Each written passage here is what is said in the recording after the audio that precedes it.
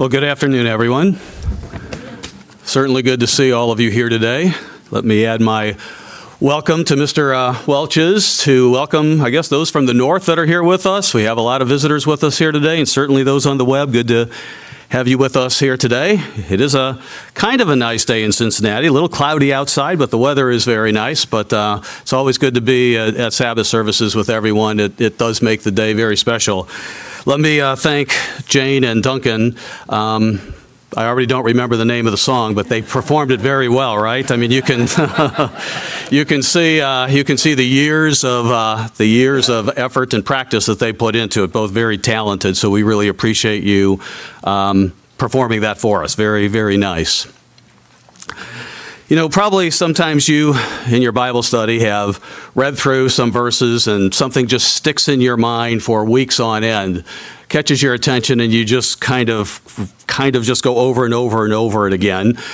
And that's happened to me the last few weeks as we've been going through the book of Isaiah. There has been a verse that we've hit on a couple times in the last chapters of Isaiah that kind of make us understand God and what he is feeling about us. So I want to start today in Isaiah 63. As you go through the book of Isaiah, you see God talking about the time of the millennium. As you come to the end of the book, it has a nice crescendo that's building up to as God proves to the world that he is God. Jesus Christ is the only Savior. And in chapter 63, and beginning in let's begin in verse 3.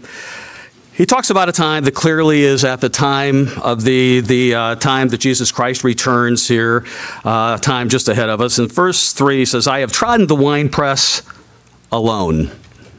Alone. I did this alone. I have trodden the winepress alone, and from the peoples no one was with me. There was God who created the earth, who gave us all the things that we have, the things that we've enjoyed. And as he looked around, there was no one, he says. He was going to do it alone. And from the peoples, no one was with me. For I have trodden them in my anger and trampled them in my fury.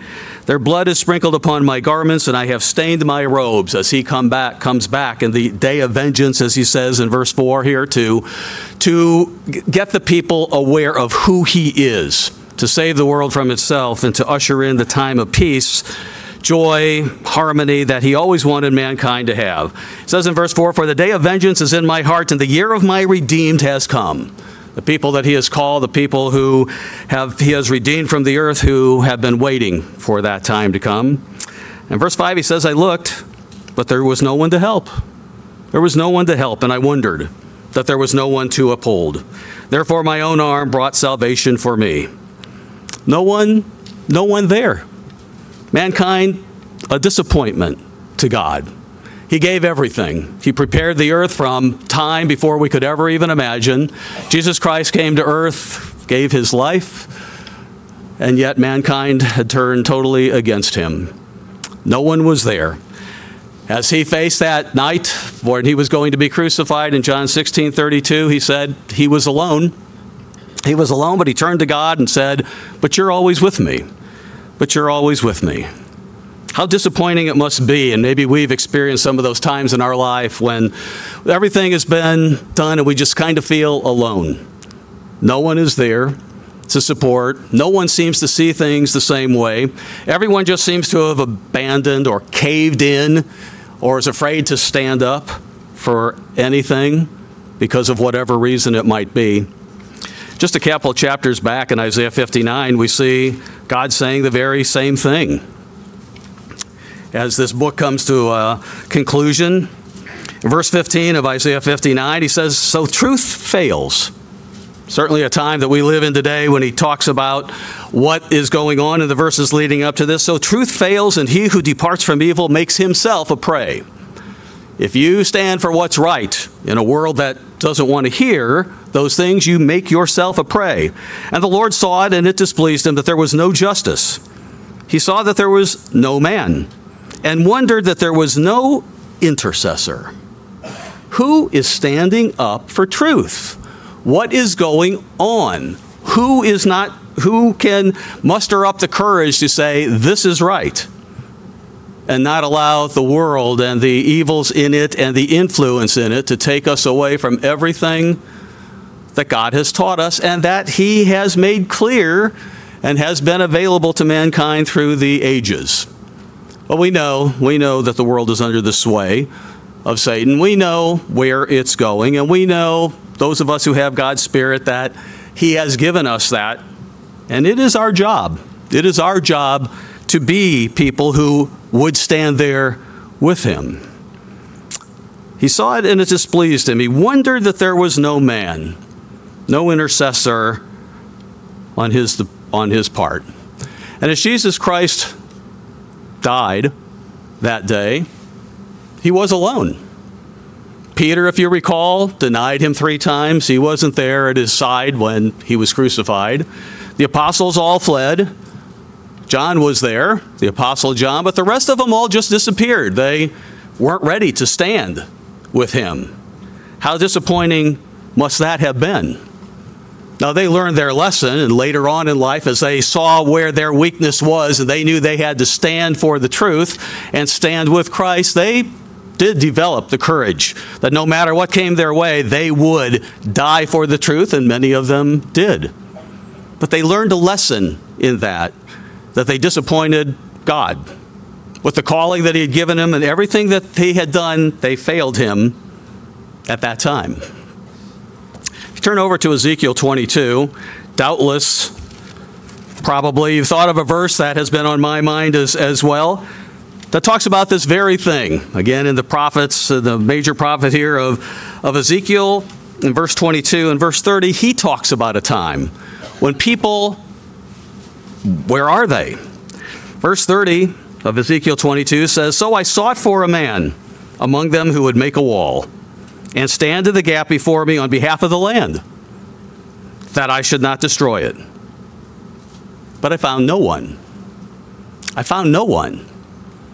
That's where Christ was when he was on earth.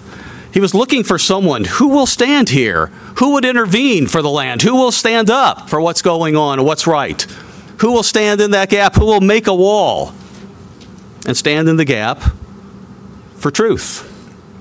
For salvation, there was no one.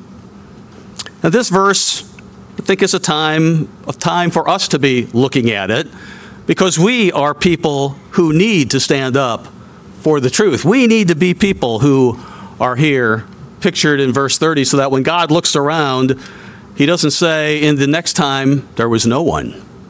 Even the people I called, there was no one. They all kind of caved. They all kind of gave in. They all kind of disappeared when times got tough. It's an interesting verse. I think it's a very dramatic statement by God that we should be aware of. But let's go back and let's look at this verse in the context of chapter 22, because we do learn a lot about the time that God is talking about and what he means when he gives this in verse 30. So let's go back to the beginning of chapter 22 and just look at a few things here that he is talking about. In chapter 22, as he begins, he says, "The word of the Lord came to me," that's Ezekiel, saying, "Now, son of man, will you judge the bloody city?" Bloody city being Jerusalem. Jerusalem has been a place where there has been bloodshed.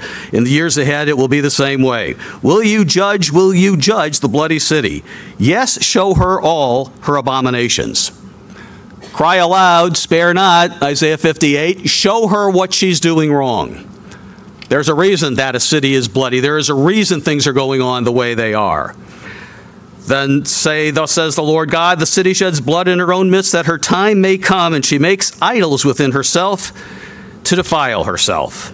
So God begins to show there's reasons for these things that are going on in Jerusalem. There's reasons for these things that are happening in the world around you. If we drop down to verse 6 or verse 7, you see things that remind us of what is going on in the world around us today. And they, as God begins to recount some of the sins, some of the abominations that are going on, he says, "In you they have made light of father and mother." Oh, the respect for mom and dad is disappearing.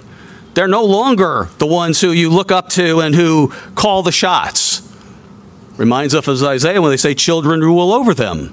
And we certainly live in a world today where We see society trying to change the way things go, that children make the decisions over father or mother. And in some states, even with these transgender and gender identity things that are going on, that the state would even say, if you don't agree with your child, we'll take him or her away from you. In you they've made light of father and mother. In your midst they have oppressed the stranger. In you they have mistreated the fatherless and the widow. And he goes on, you have despised my holy things and profaned my Sabbaths. Well, that's universal, right? Except for the people of God. You've profaned my Sabbaths. But maybe that's one thing we need to look at on how do we keep the Sabbath? What is it that we do when God says, keep this day holy? You know, the council meetings you've seen in what was sent out to you, the review of a holy convocation paper that's being reviewed. As the council, and as we all need to look at, what do we do with this holy time that God gives us? How are we keeping it? Have we let other things creep into it, or are we keeping it the way that God wants it kept? We know the world around us discounts the Sabbath. They have no use for it. But what about God's people? What about us? You've despised my holy things. You've profaned my Sabbaths. Verse 9, in you are men who slander to cause bloodshed. People accuse each other. People do things just to kind of rile people up against each other, using whatever means are possible. In this day and age, internet can be used to just kind of drop things about people without any opportunity to respond. Things that just go out there and that are there in the internet, as we watch the world around us and we see in the news, people just being slandered, and that makes you wonder who's who. In you are men who slander to cause bloodshed. In you are those who eat on the mountains. That means you go to the pagan situations and see what are they doing there. In your midst they commit lewdness. Verses 10 and 11, he talks about the complete immorality of the society that's there. And certainly we look at a time where we have the immorality all around us. Verse 12, in you they take bribes to shed blood. It's all about money. How many things get done just for money? The people do whatever it takes, forget all the morality, forget whatever they were grown up just because they want the money. And money rules. You take usury and increase. You've made profit from your neighbors by extortion, and you've forgotten me, says God. You do all these things. You've forgotten all those things, and you do all these things like the world does, and as we see around us today. And God doesn't like what he sees. He knows that this doesn't lead to anything good. Verse 13, behold, therefore I beat my fists at the dishonest profit which you have made, and at the bloodshed which has been in your midst. Can your heart endure, or can your hands remain strong in the days when I deal with you? I've spoken, and I will do it, says God. And he says, I'll scatter you. I'll scatter you around the nations. In verse 16, he says, then you will know when you've received the just reward for what you've done, that I am God. So let's drop down to verse 24. Verse 24, Son of man, say to her, you are a land that is not cleansed or rained on in the day of indignation. You're a filthy land. What you do is a filthy way of life. The conspiracy of her prophets in her midst is like a roaring lion taking or tearing the prey. They've devoured people. They've taken treasure and precious things. They've made many widows in her midst. People are just being used for whatever purpose it is that satisfies someone else's need. Her priests have violated my law. They've profaned my holy things. They haven't distinguished between the holy and unholy. They haven't distinguished between the holy and unholy. Something we know that's the world around us. We need to distinguish between the holy and the unholy and remember what all that means, or refresh our minds on what it means. They haven't distinguished between the holy and unholy, nor have they made known the difference between the unclean and the clean. And they've hidden their eyes from my Sabbaths so that I am profaned among them. Verse 27, he talks about using people for dishonest gain. It's all about what can I get from them? What can I get from them? Because money is the thing that everyone is interested in. Verse 28, her prophets, the people that teach you, her prophets plastered them with untempered mortar. We'll talk about untempered mortar here in a bit. Her prophets plastered them with untempered mortar, seeing false visions, divining lies for them, saying, "Thus says the Lord God," when the Lord had not spoken. The people of the land have used oppression, they've committed robbery, they've mistreated the poor and needy, and they wrongfully oppressed the stranger. So looking at all this, I sought for a man among them who would make a wall and stand in the gap before me on behalf of the land, that I should not destroy it. But I found no one. When you see God using words that are unusual to us, usually he's used it before in a way to kind of draw our attention to something. And so he's done that in chapter 22. If we go back to chapter 13 of Ezekiel, we see this concept of untempered mortar and making a wall showing up in chapter 13 as well. So let's go back and look at chapter 13 for a few moments, and we'll look at the world around us as we read these chapters and set the stage for what Ezekiel is talking about. Remember when Ezekiel prophesied, the nation of Israel had already gone into captivity more than a century before. He was in exile in Babylon as Judah was about to completely fall to the Babylonians. And so when these prophecies are written, they're written for a time when he talks about Israel, about a time that is yet to come. Verse 3 of Ezekiel 13. Thus says the Lord God, "Woe to the foolish prophets who follow their own spirit and have seen nothing. They will tell you whatever you want to hear." And so we live in a land that claims to be Christian, less and less as time goes on, but we see the prophets in the world around us telling us everything's okay. As society changes their morals that completely contrast to the Bible, we see the prophets of the world saying, well, that's okay. It makes sense. As long as you love each other, hey, same sex, whatever you want to do is okay with us. We even see the Pope moving in that direction when you look at things around us. They tell us false things and they say things are okay. Even our prognosticators in the world tell us, well, you know what? I mean, our economy may be looking like it's about to fall. We may be at war. We may not have all our act together, but everything will be okay. Don't worry about it. Woe to the foolish prophets who follow their own spirit and have seen nothing. O Israel, your prophets are like foxes in the deserts. You haven't gone up into the gaps to build a wall for the house of Israel to stand in battle on the day of the Lord. You're not ready. You haven't done the things that you can stand in the day of the Lord. You haven't filled those gaps. You haven't made a wall. You haven't gotten yourself ready that you can stand in that day. They've envisioned futility and false divination, saying, "Thus says the Lord," but the Lord hasn't sent them. Yet they hope that the word may be confirmed. What they say isn't true. I hope God's not talking about any of us. I hope he's not talking about anyone in the church who may water down truth and who may look to the world for some answers and things that we may want to do, because when God talks about a wall, he's talking about something that divides us from the world, as in come out of her, my people. Verse 8, therefore thus says the Lord God, because you've spoken nonsense and envisioned lies, therefore I am indeed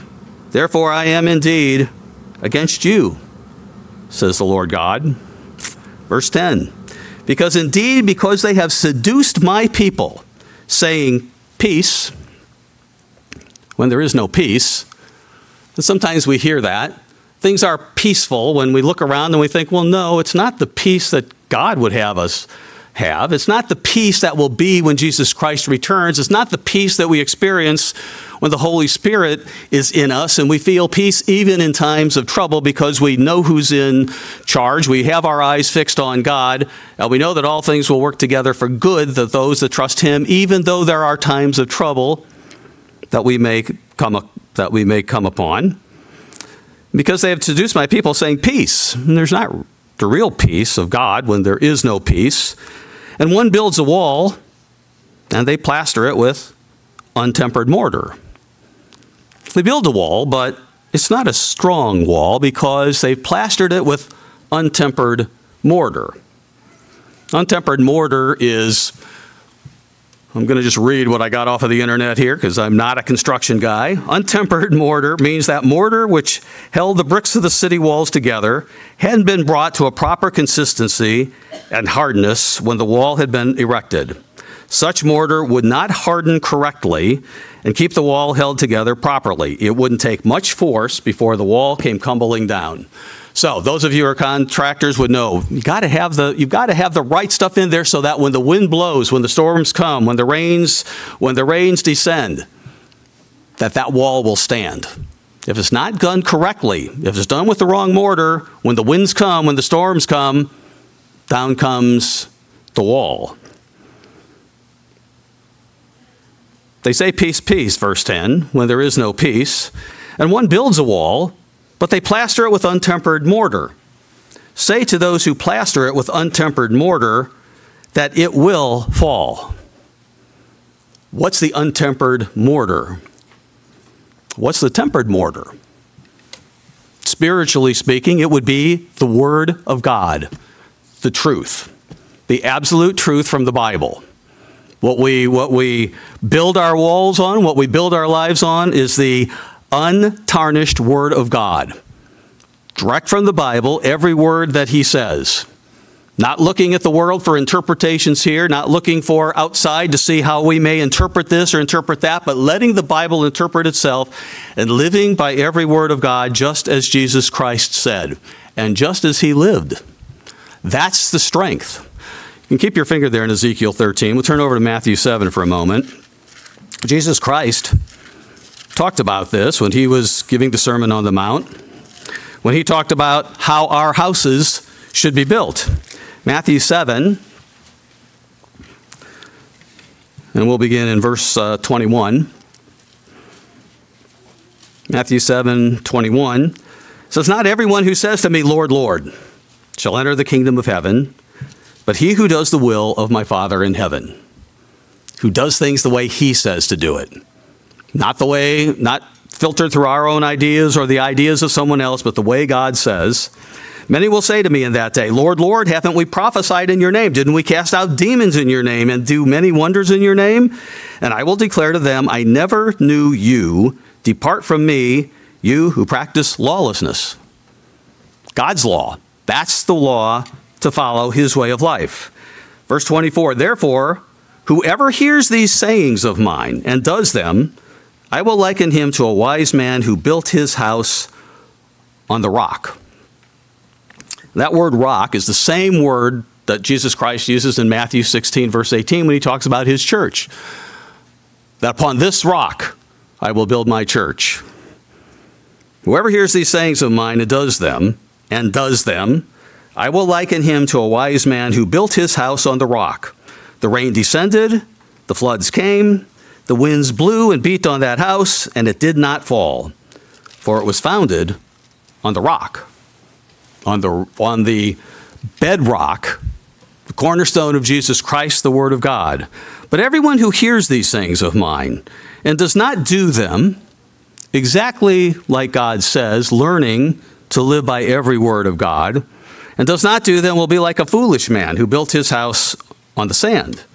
The rain descended, the floods came, the winds blew and beat on that house, and it fell, and great was its fall.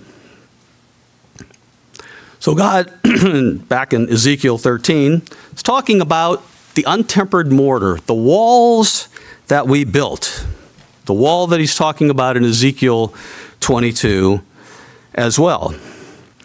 If we drop down, we were just in verse 11, or let's pick it up again in Ezekiel 13 and verse 12. And he says there, surely when the wall has fallen because you built it with untempered mortar, it wasn't the stuff that was made of that's going to hold the wall together when the winds come and the rain descends. When the wall has fallen, will it not be said to you, where's the mortar with which you plastered it? What did you do? What did you build it on or with? Therefore, thus says the Lord God, I will cause a stormy wind to break forth in my fury, and there will be a flooding rain in my anger, and great hailstones in fury to consume it. So I will break down the wall you have plastered with untempered mortar, and bring it down to the ground so that its foundation will be uncovered. It will fall, and you shall be consumed in the midst of it. Then you will know that I am the Lord. Then you will know. When you see it fall, and you didn't stand. You weren't able to stand because you didn't take the time to do it during that time. Let's go back to Ezekiel 22.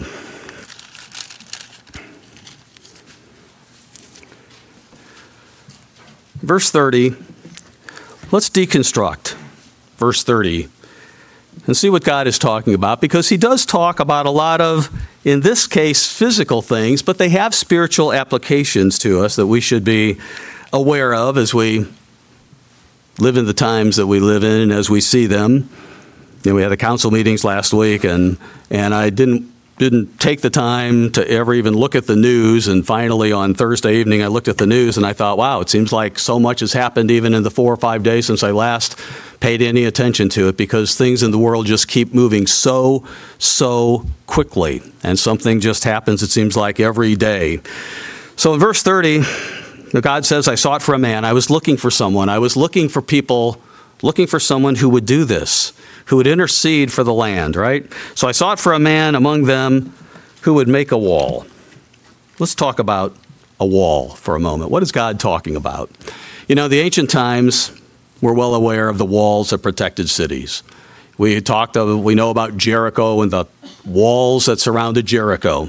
They were so tall and they were so strong that no one, it was thought, could bring down the walls of Jericho, but God brought them down, as we remember. And so back in those days, walls around the city, and interestingly enough, even in today's world, we hear about walls every now and then, and the protection that comes from them as you separate, as they're used to separate one area from another. And so they had these walls that were there for protection. They had to be secure to keep the enemy out. They had to be secure to keep the enemy out and protect those that were the inside. That was the purpose for them, because that city had one meaning. It had one way of life. It was the thing. It was protecting everyone on the inside, because as you've watched TV and read through history, you see there was always, and seems like in the Middle Ages and all those ages, there's always someone who's looking to break into your city and take it over, especially if it was profitable and prosperous. And so these walls were very, very important.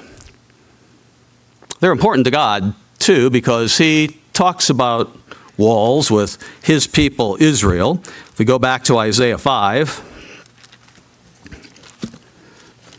we talk about God comparing his people to a vineyard that he has constructed. And as God talks about his people, he does everything right.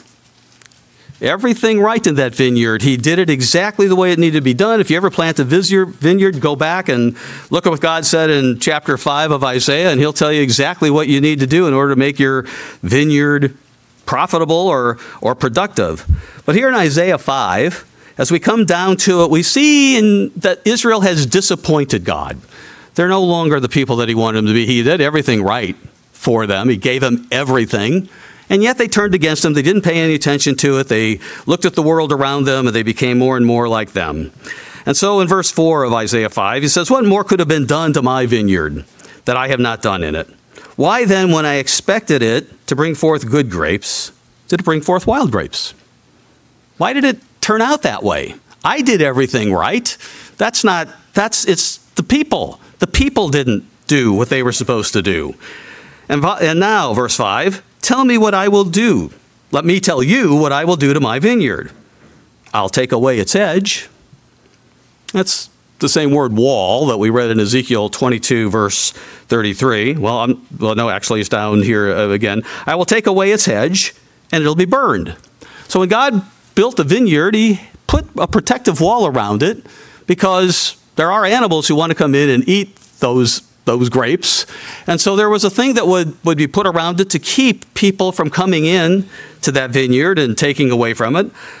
Because it hasn't produced anything, I'll take away the hedge. And I will break down, verse 5, its wall. The same wall that we read about in Ezekiel 22, verse 30. I'll break down that wall.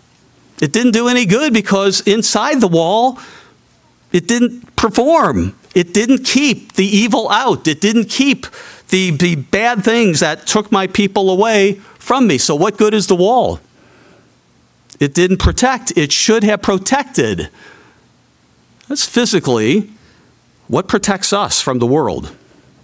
Well, God's Holy Spirit, certainly. The truth of God, certainly. The relationship with God, certainly. The watching of what's going on, certainly. The awareness, certainly. The bonding together with God and with each other in fellowship, certainly. And the vision of the kingdom to come and the realization of what is going on as God tells us, come out of the world. Put a hedge between you and the world.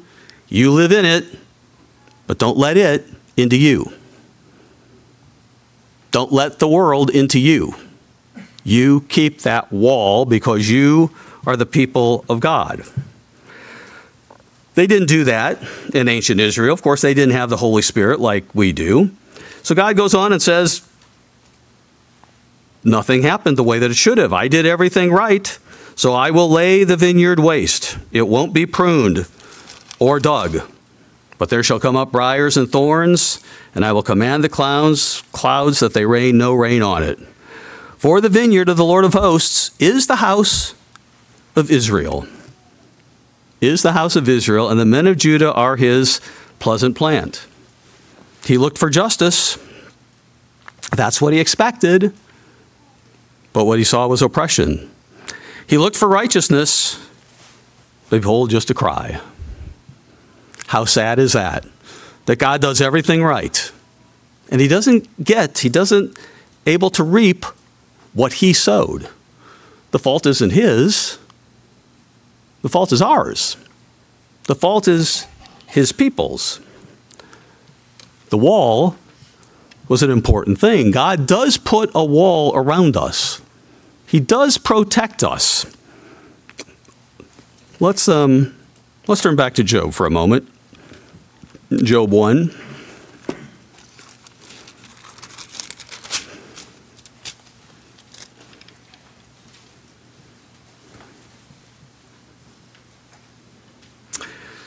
We see Job. In the introductory chapter here, we learned that Job was a righteous man, blameless, God calls him. Now, there was sin that was later revealed in him, but he did things the way that God said to do. In verse 8, Satan comes to challenge or ask God to challenge Job. The Lord said to Satan, "Have you considered my servant Job? There's none like him on the earth, a blameless and upright man, one who fears God and shuns evil." Have you looked at him? He pays attention to me. He's living the life that I've called him to. And so Satan answered God and said, "Does Job fear God for nothing? Haven't you made a hedge around him? He's blameless. Look what you've done for him. You put a wall around him. You've protected him. Haven't you made a hedge around him, around his household, and around all that he has on every side? You've blessed the work of his hands, and his possessions have increased in the land. But you know what? If you stretch out your hand, if you break down that hedge around him, let's see what he does then." God does watch over us. One book, we were in Isaiah, one book forward in Isaiah and Jeremiah.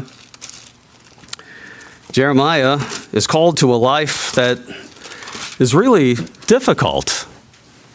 He's living in a land of Judah that is just rejecting God on every way. They're becoming more and more like the nations around them. They're forgetting who God is, and God calls him to be a prophet. His life was consumed with just crying aloud, sparing not, telling Judah about their sins. He wasn't popular. People wanted him dead. They didn't want him around. As God said, this is your job. You do it. You're going to be the one standing in the gap here for what God is. But let's pick it up in Jeremiah 1, verse 15. As he's revealing to Jeremiah that the nation is going to fall. Verse 15, he says, "Behold, I'm calling all the families of the kingdoms of the north, says the Lord. They'll come, and each one set his throne at the entrance of the gates of Jerusalem against all its walls all around." You have these walls all around you that you think are protecting you, but you haven't been obeying me. You haven't been following me. You've been moving further and further away from me. So these enemies are going to come against all its walls all around and against all the cities of Judah. I will utter my judgments against them concerning all their wickedness, because they've forsaken me. They've forgotten me. They've kind of looked around at the world around them and allowed things to come in that they shouldn't have. And once it starts, when you have that little gap in a wall, all of a sudden, if it's not closed, it gets a little bigger and a little bigger and a little bigger, and more things come in until it's no longer the protected area. It's no longer the wall, the division between world and church, because they've forsaken me. They've burned incense to other gods. They've worshiped the works of their own hands, God said. Can you imagine that the people that I have blessed would do this? He says. It didn't happen overnight, but little by little. So he tells Jeremiah, therefore, prepare yourself. Get ready, because there's a job that you are going to do. Therefore, prepare yourself and arise and speak to them all that I command you. Whatever I say, you tell them. Cry aloud. Speak not. Let them know the sins. They need to be warned.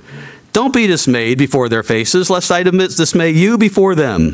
For behold, I have made you this day a fortified city, and an iron pillar, and bronze walls against the whole land. I am putting my protection around you, Jeremiah. The walls are around you. You go forth and do what I say I'll tell you to do. Verse 19, they'll fight against you. They're going to resist what you have to do. They're going to want to shut you up. They're going to want to bring you down. But they will not prevail against you, for I am with you to deliver you. A promise that God made. A promise God made to Jeremiah. A promise he makes to his people. You do what I tell you to do, he says to us. Don't worry about the world. I'll take care of them. You just do what I ask you to do. God is our fortress. He is our rock. We can turn back to Psalm 18. I guess may as well turn back to Psalm 18 here. And Psalm 18, when you find yourself in trials or trouble, Psalm 18 is always a good one to look back at, as well as so many Psalms, because, as David found himself in so many situations in his life, he always looked to God and he always came back and he thought, whatever I go through, God, it's okay because I know that you're with me. Let's look at verses 1 through 3 here in Psalm 18. Always remember, God is our fortress. He is our wall. He is our rock. I will love you, O Lord, my strength. The Eternal is my rock and my fortress and my deliverer, my God, my strength, in whom I will trust, my shield and the horn of my salvation, my stronghold.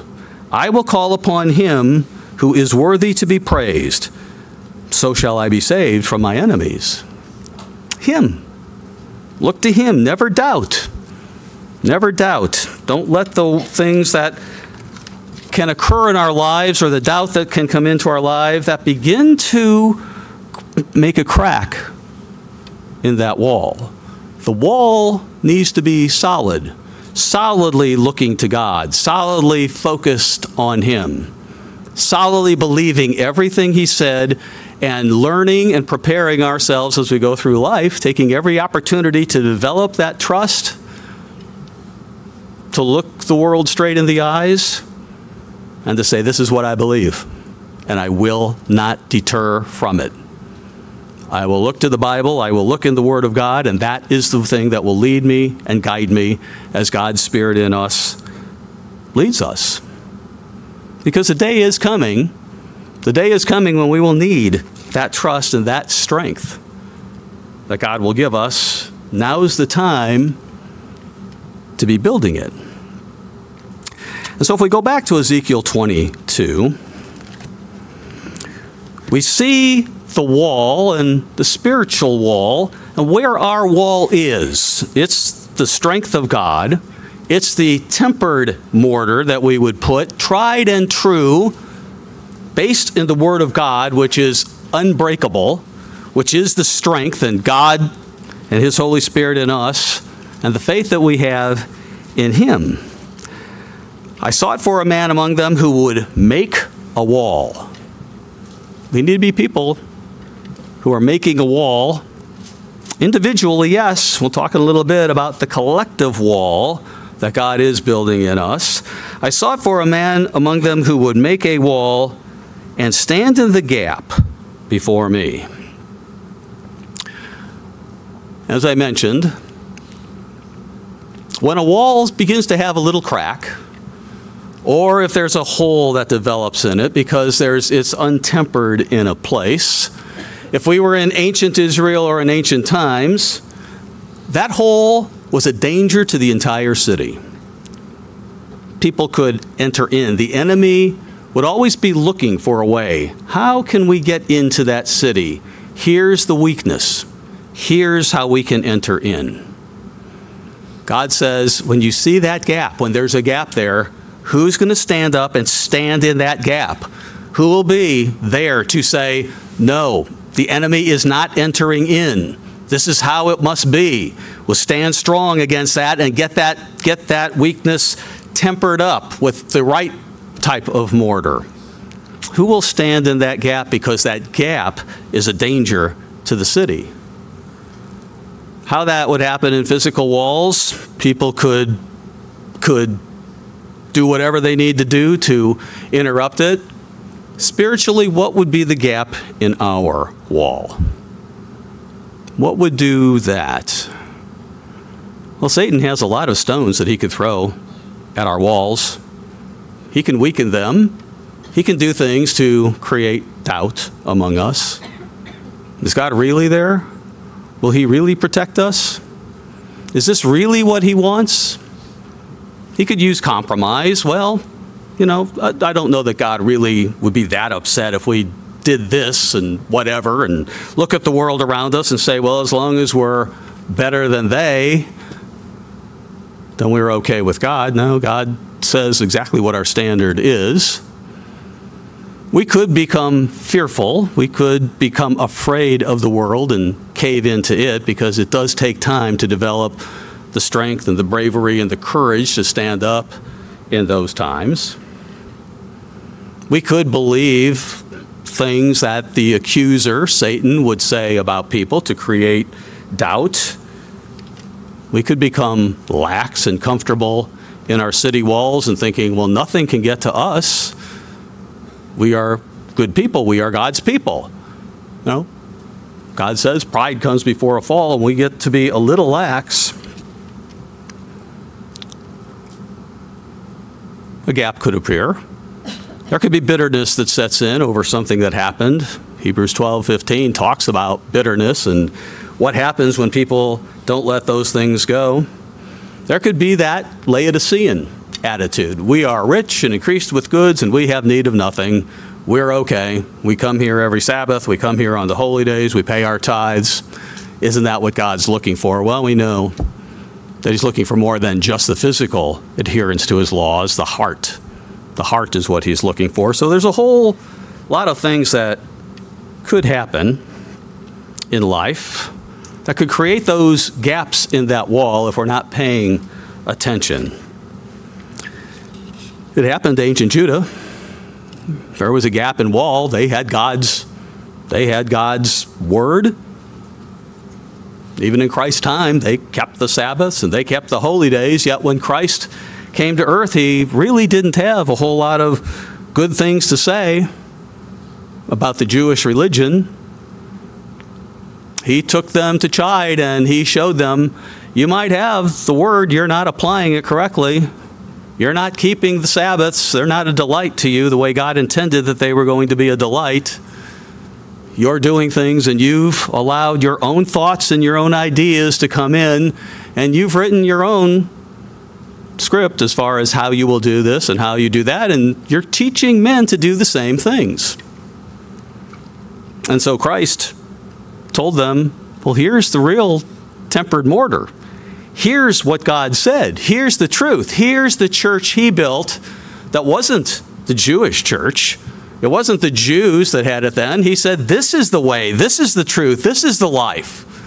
And he would tell us, don't look back at other religions. Don't look at the Christian religions in the world around us today. Don't look at others. Here's the truth. Here's the way. Here's the life. Do it the way he says. When we start looking around at the world and let that gap in, not a healthy thing. We have to keep the gaps. We have to keep the gaps closed. And when we see a little gap, we have to go to God and say, help us heal that gap. We have sinned against you. We have departed from you. Let's get back to what you want us to be, because you've called us to a purpose that every single one of us sitting here today, everyone listening, knows what that purpose is. We all came into the church knowing what the vision is, willing to give up the life we were living before to do what God said. We need to just keep doing that and making sure that we're committed to that way going forward. So God said, where's the man that's going to build the wall and stand in the gap before me? And going on in Ezekiel 22, verse 30, he said he wondered that there was no man.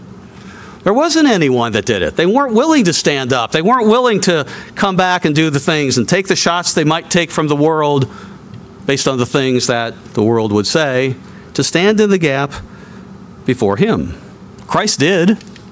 When he was on earth, he took the shots. He stood firmly in God. He didn't allow the anger of the people. He didn't allow the disappointment of people just not paying attention to him. Or even when he was alone, thinking, is it all worth it? I mean, Peter's not here. He denied me 3 times. The apostles have run from me. He didn't let it deter him. He went through because he knew what his calling was, and he completed the task. Over the years, we can look back in the Bible and we can see that there were people, there were men who stood in the gaps at certain times in Israel's history. Abraham was one of those men. If you remember when God was ready to destroy Sodom and Gomorrah, Abraham stood up to God and said, really? Will you destroy the wicked? Will you destroy the righteous with the wicked? And of course, it went from 50 to 40 to 30 to 20 to 10. He did spare Lot, but he stood up to God and he interceded for the land and for the righteous that were there. Moses stood in the gap when he came down in Exodus 32, and they had built this golden calf. Moses was gone for 40 days, and here they went back to their old ways. They built a golden calf. God was angry with the people, rightly so. Moses stood in the gap. God said, I'll just destroy them. Moses could have said, yes, destroy them. But Moses interceded and said, God, don't forget your plan. Don't forget your plan. This is what you do. Don't let the nations around you say that you couldn't deliver your plan. Deliver them. And the people turned back to God. David stood in the gap when Israel lost their faith, just because a giant was out there, and he taunted Israel every day. And everyone lost their faith. They just kind of quivered every time Goliath showed up. But there's young David who came and said, no, who is this who's defying the armies of the living God? And he showed the faith. He closed that gap, and he defeated Goliath based on the faith of God, not because of anything he was, but because of the faith that he had. And he stood in the gap. There's an interesting story and account back in Numbers 22, where we see another incident where this time the angel, Christ, stands in the gap. It's a story of Balaam and Balak. And Balaam, I'll make the story short, and he's being encouraged by Balak to have the children of Israel sin. They can lure him into sin, and he offers Balaam money, so Balaam is entranced by that, so he's willing to do it for money. And if we pick it up in verse 20, or chapter 22 of Numbers 22 and verse 20, God's watching over all this, and Balaam is ready to go to Balak and do what work he's going to do. It says, and God came to Balaam at night and said to him, and there's the word if the men come to call you, rise and go with them, but only the word which I speak to you, that you shall do. Okay, if they come and ask you, Balaam, go with them, but you don't say anything other than the words I give you. So Balaam rose in the morning, saddled his donkey, and went with the princes of Moab. And then God's anger was aroused because he went. So why was God mad?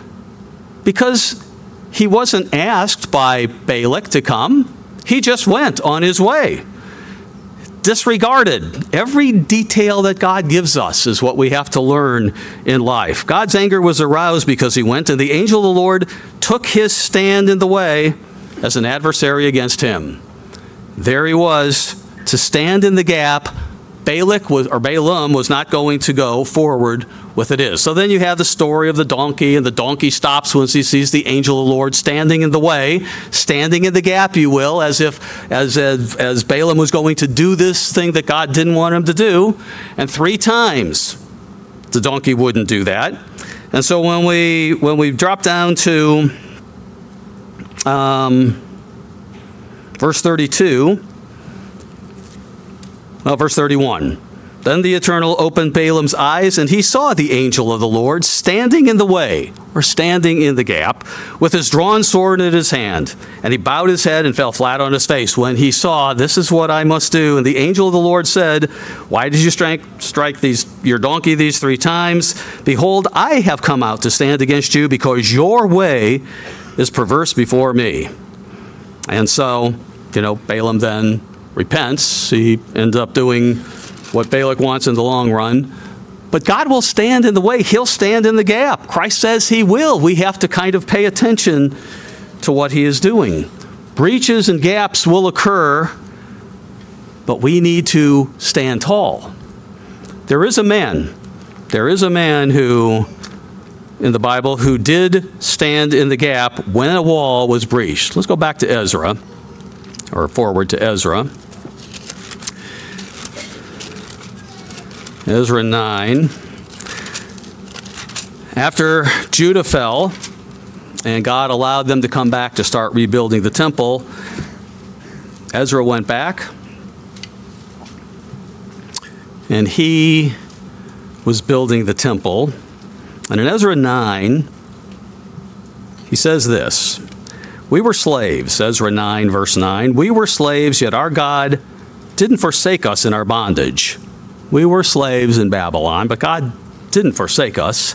But he extended mercy to us in the sight of the kings of Persia to revive us, to repair the house of our God, to rebuild its ruins, and to give us a wall in Judah and Jerusalem. A wall. The wall of Jerusalem had not been built. And so we come forward to the next book in Nehemiah. God might have asked, who will stand in the gap? Who will be one who will make the wall? And it turns out to be Nehemiah.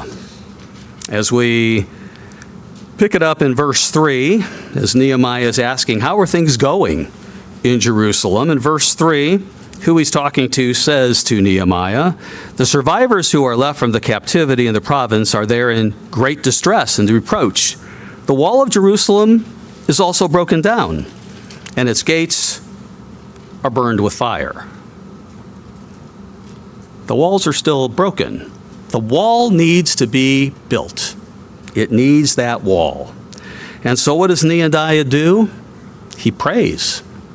He prays an intercessory prayer, and I won't take the time. I wish I had the time to read it all. I'll read just a few verses, though, I think, because I hope you go home and read this later. In verse 5, verse 4, he says, when I heard these words, I sat down and wept.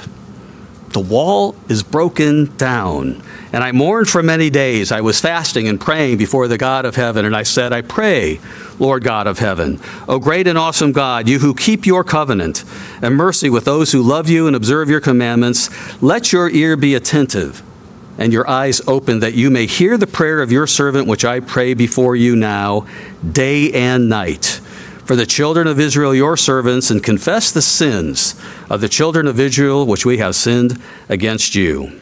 And so he prays this prayer, and he sees the need for the wall to be built. The very next chapter, he has the opportunity. He's the cupbearer for the king. The king would have the right to just kill any of his servants. And when Nehemiah comes before him the next day, he's got a sad countenance on his face, and kings don't typically want to see someone with a sad countenance. And so Nehemiah, is sad because he realizes what needs to be done, and he's distressed that this wall hasn't been built. And so he tells the king what it is. He stood in the gap. The wall needs to be built. I need to go to Jerusalem. I need to get this done. And so the king lets him. God allowed that to happen.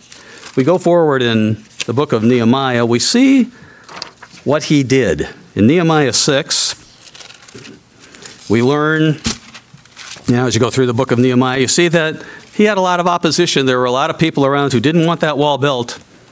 They will fight against you, as we read earlier, as God says. They'll fight against you. They'll try to stop whatever you're doing. They'll try to do it through any kind of way they can to get you off of the track that God has set you on. And as you read through the book of Nehemiah, you see those, every single attempt that they made to get Nehemiah to divert from the path that he was on, but he never did. He saw through it all. And so, I'll just, in verse 16, it says, or verse 15, that wall was built in 52 days. They'd been there for years doing it, and Nehemiah comes, and he is there, and in 52 days, the wall is built. And so Jerusalem has a wall around it, physical wall. But as you look at Nehemiah, he's building a spiritual wall as well. In Nehemiah 8, we see them reading from the book of the law. In verse 2 of Nehemiah 8, it says, So Ezra the priest brought the law before the assembly of men and women and all who could hear with understanding on the first day of the 7th month. That would be the Feast of Trumpets. Then he read from it in the open square that was in front of the water gate from morning until midday, just reading from the book of the law before the men and women and those who could understand, and the ears of the people were attentive. They paid attention to the Bible. This is the Word of God. This is what should excite us. This is what should inspire us. This is what we need to do. These are the words of life. So he stood on a platform of wood. In verse 5, and he opened the book, just like we do every week in Sabbath services, when whoever's teaching you up here opens the book in the sight of the people, for he was standing above the people, and when he opened it, all the people stood up. They had respect for the word of God. They trembled at his word. This is the word of God that we're hearing. This is the way to life. This is what you need to do. Verse 8, so they read distinctly from the book and the law of God, and they gave the sense and helped them to understand the reading. This is what God is saying. This is what this means. This is what you need to do. And you see the people, they were crying. We haven't done this. This is what we need to do. This is our life. This is our strength. This is who we are.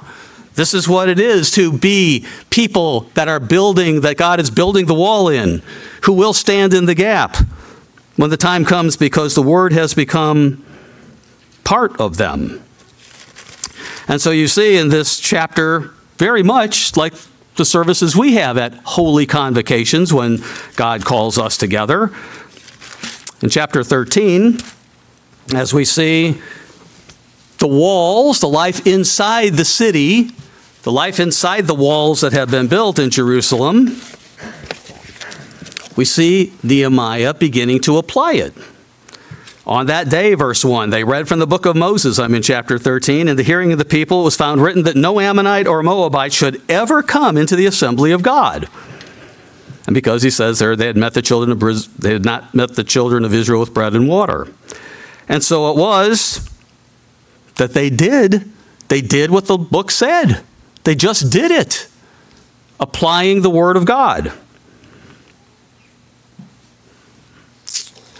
You see that in verses 4 through 7, there was this man, Tobiah. He was a man who was against the building of the temple or the wall, and yet they had given him a place in the temple of God. Why would they do that? Why would they let an enemy in to the temple of God? So they got rid of that. It's for the people of God. In verse 15, we see complete merchandising going on. We have people coming from the outside selling all sorts of wares and things that are going on. And Nehemiah sees this and said, this shouldn't be happening on the Sabbath day. You don't go to Walmart on the Sabbath day. You don't go to Costco on the Sabbath day. You don't go out to the neighborhood farm market on the Sabbath day and do these things. And so he said, no, it's not going to happen anymore. Close the gates. Those people do not belong in here on God's Sabbath day. You see him applying the law because inside the walls, you do the things that God said. It should remind us of 2 John. Let's turn to 2 John. As he's talking, here in the 90s AD, and he's talking to an elect lady who has stayed with the truth all those years. He says something in verse 5 that we could take note of today as well. In verse 5 of 2 John, it's only one chapter, he says, I plead with you, lady, not as though I wrote a new commandment to you, but that which we have had from the beginning, that we love one another. This is love, that we walk according to his commandments. This is the commandment, that as you have heard from the beginning, you should walk in it. Let's drop down to verse 10. If anyone comes to you and doesn't bring this doctrine, if someone comes in and gives you a different doctrine than what's in the Bible, don't receive him into your house. Don't greet him, for he who greets him, shares in his evil deeds. Now we have a religion who may knock on our doors every once in a while, and we probably just kind of let them disappear.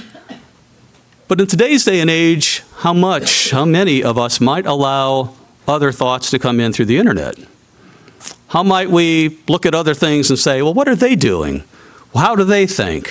What are they saying about the Word of God? Do they bring the same doctrine that the church brings? Do they bring the same doctrine that you have been taught?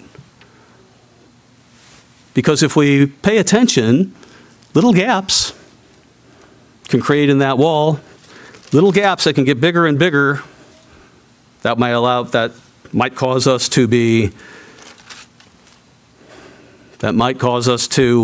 allow our walls to be broken down and our house would fall.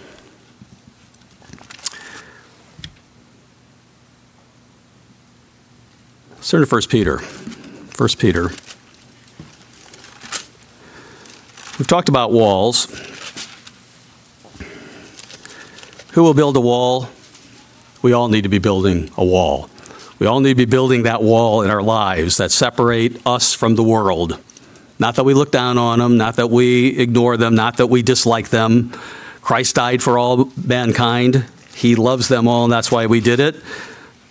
But we need a wall around us and make sure there are no gaps in our walls. But we're building a collective wall as well. 1 Peter 2. 1 Peter 2.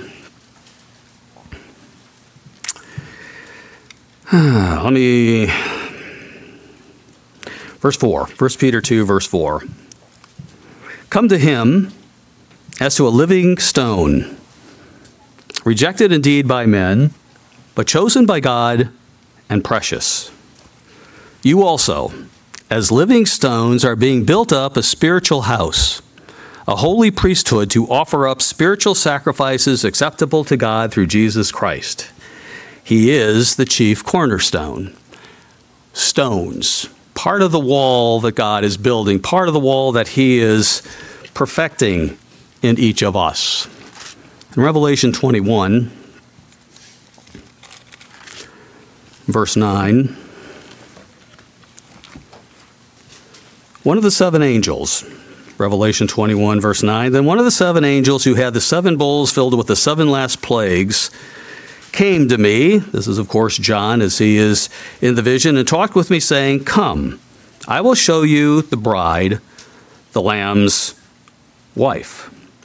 And he carried me away in the Spirit to a great and high mountain and showed me the great city, the holy Jerusalem, descending out of heaven from God, having the glory of God. Her light was like a most precious stone, like a jasper stone, clear as crystal. And she had a great and high wall with 12 gates, 12 angels at the gates, and names written on them, which are the names of the 12 tribes of the children of Israel. And so he talks about, in verse 15, the wall, the city, verse 16, is laid out as a square. Its length is as great as its breadth, and he measured the city with the reed, 144 cubits, verse 17, according to the measure of a man. God is building a house. He's building a wall. We're part of that wall. And as we live our lives, and as we look at what God is doing and where he is taking all of us, because we all have a part in the work that he's doing, every single one of us, the wall needs to be built. The wall needs to be made, as it said in Ezekiel 22.